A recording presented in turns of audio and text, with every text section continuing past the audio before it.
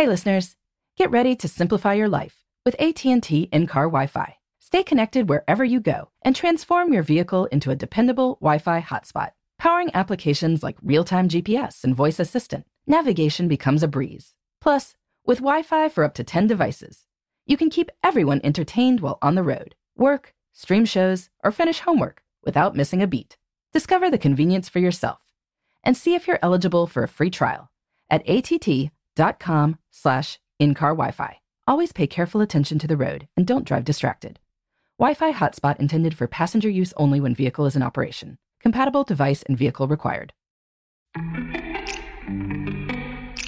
Welcome to Before Breakfast, a production of iHeartRadio. Good morning. This is Laura. Welcome to the Before Breakfast podcast. Today's tip is that complaining is boring. Instead of focusing your conversations on hassles, be alert to the delights all around you and share stories about that instead. I don't know what it is about human nature, but a lot of get-togethers feature a lot of complaining. I guess everyone has had some travel woe, which then provides an excuse for other people to share theirs. Everyone's had some problem with their home renovations, or with buying a used car, or filing their taxes, or something. And yes, the world is far from perfect. But I remember when I was with a group of folks and everyone was going on and on about how busy they were, and I kept thinking, is this really constructive for building relationships? Like, hey, your life sounds terrible. We should be friends. I think it's generally better in life to focus on either the positive or on constructive things we are doing about whatever we are dealing with. Like, yes, it has not been fun that my Wi-Fi has been out for a week, but I've been spending some fun time in Starbucks in the library with my teenager while we are waiting for it to get fixed. Or yes, our flight was delayed to Aruba, but wow, the beaches there are amazing. Have you ever had a rum punch on the beach? If others are complaining, we can try to redirect that too, like, wow, getting home from Thanksgiving sounds like it was rough, but was it good to catch up with your grandmother? Life is what we make of it. And when we hype on the negative and retell those stories, those are the ones that become more stark. They become our memories of an experience. Why do that to ourselves? The world can be frustrating, but there are a lot of delights. I am writing this at a time of year when there are still some gorgeously colorful leaves outside my window. I can look at all the brown leaves on the ground, or I can choose to look at the few that are still cheerful and red.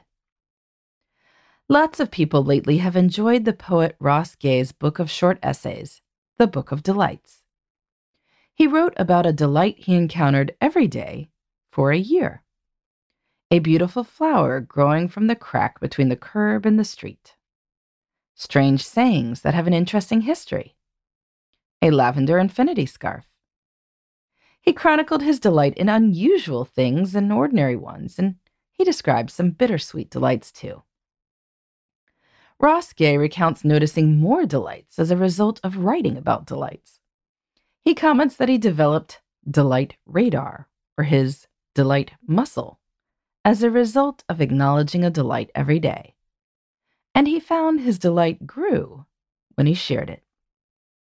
So here's an idea. When you find yourself starting to complain as a way to build bonds, why not try to build a bond over a delight instead?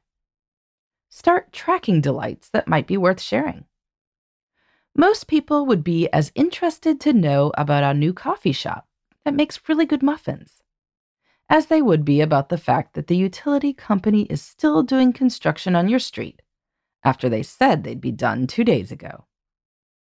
They'd like to know that you are having a really positive experience with your kid's third-grade teacher, as much as they would like to know that the bus keeps coming 3 minutes past the time the schedule says. Usually when we are chatting with people, we are trying to relax and build connections. While complaining can sometimes do this, because everyone has experienced frustrations, ultimately, complaining is kind of boring. We are much more engaged and joyful when we focus on delight instead. What has delighted you lately? You can tell me at laura@lauravanderkam.com. In the meantime, this is Laura. Thanks for listening. And here's to making the most of our time.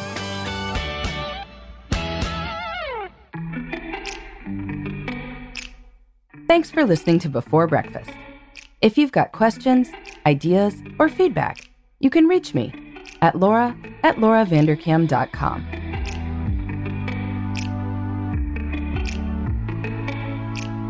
Before Breakfast is a production of iHeartMedia.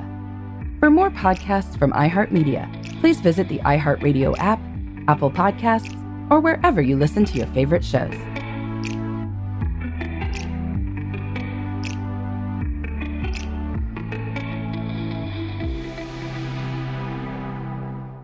Hey listeners, I know you love mornings.